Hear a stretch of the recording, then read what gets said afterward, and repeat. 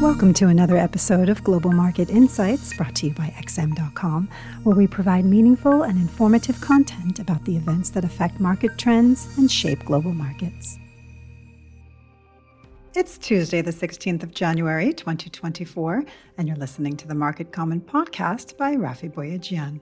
I'm Maria Bashardadis. Thanks for joining us at XM.com. Dovish expectations for the major central banks suffered a setback on Tuesday after ECB Governing Council member Robert Holzmann cast doubt on the prospect of any rate cuts in 2024. Speaking at the World Economic Forum in Davos, Holzmann cited the heightened geopolitical risks in the Middle East as posing a significant threat to inflation. Holzmann sounded somewhat downbeat on the likelihood of the disruptions to shipping in the Red Sea ending quickly, prompting him to warn that we should not bank on the rate cut at all in 2024. Other ECB officials also pushed back on the idea of a rate cut as early as spring, but were not quite as hawkish. The Bundesbank's Nagel echoed remarks from the ECB's chief economist Philip Lane over the weekend by arguing against cutting rates too soon. Francis Villeroy, meanwhile, avoided giving a timeline of when the ECB might begin to lower rates, pointing to some divisions within the Governing Council. Yet it's hard to ignore the coordinated move by the European Central Bank to cool investors' aggressive rate cut bets. The question now is whether the Fed will follow a similar tactic to rein in the market's excessive pricing for policy easing over the coming months.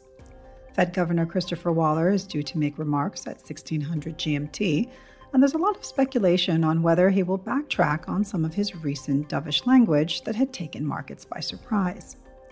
Government bond yields spiked higher globally on the back of the ECB's pushback, with U.S. yields also edging higher today as trading resumes after yesterday's break when markets were shut for Martin Luther King Day.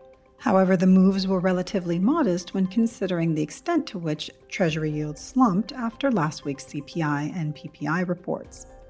There was no dramatic repricing in money markets either, as Fed rate cut expectations were scaled back from around 165 basis points to near 159 basis points, suggesting that traders still overwhelmingly think that central banks will slash rates later this year. If investors are heeding any message from policymakers, it's that the first cut is more likely to come in late spring or the summer than in March. What's also striking is that the US dollar has been powering ahead overnight, with the euro struggling to make any gains from the hawkish soundbites coming from the ECB. Against a basket of currencies, the dollar is trading at a one-month high today, defying those traders still betting for at least 6 rate cuts by the Fed this year. It's possible that the ECB doubling down on its higher-for-longer message has revived concerns about over-tightening, weighing on the euro.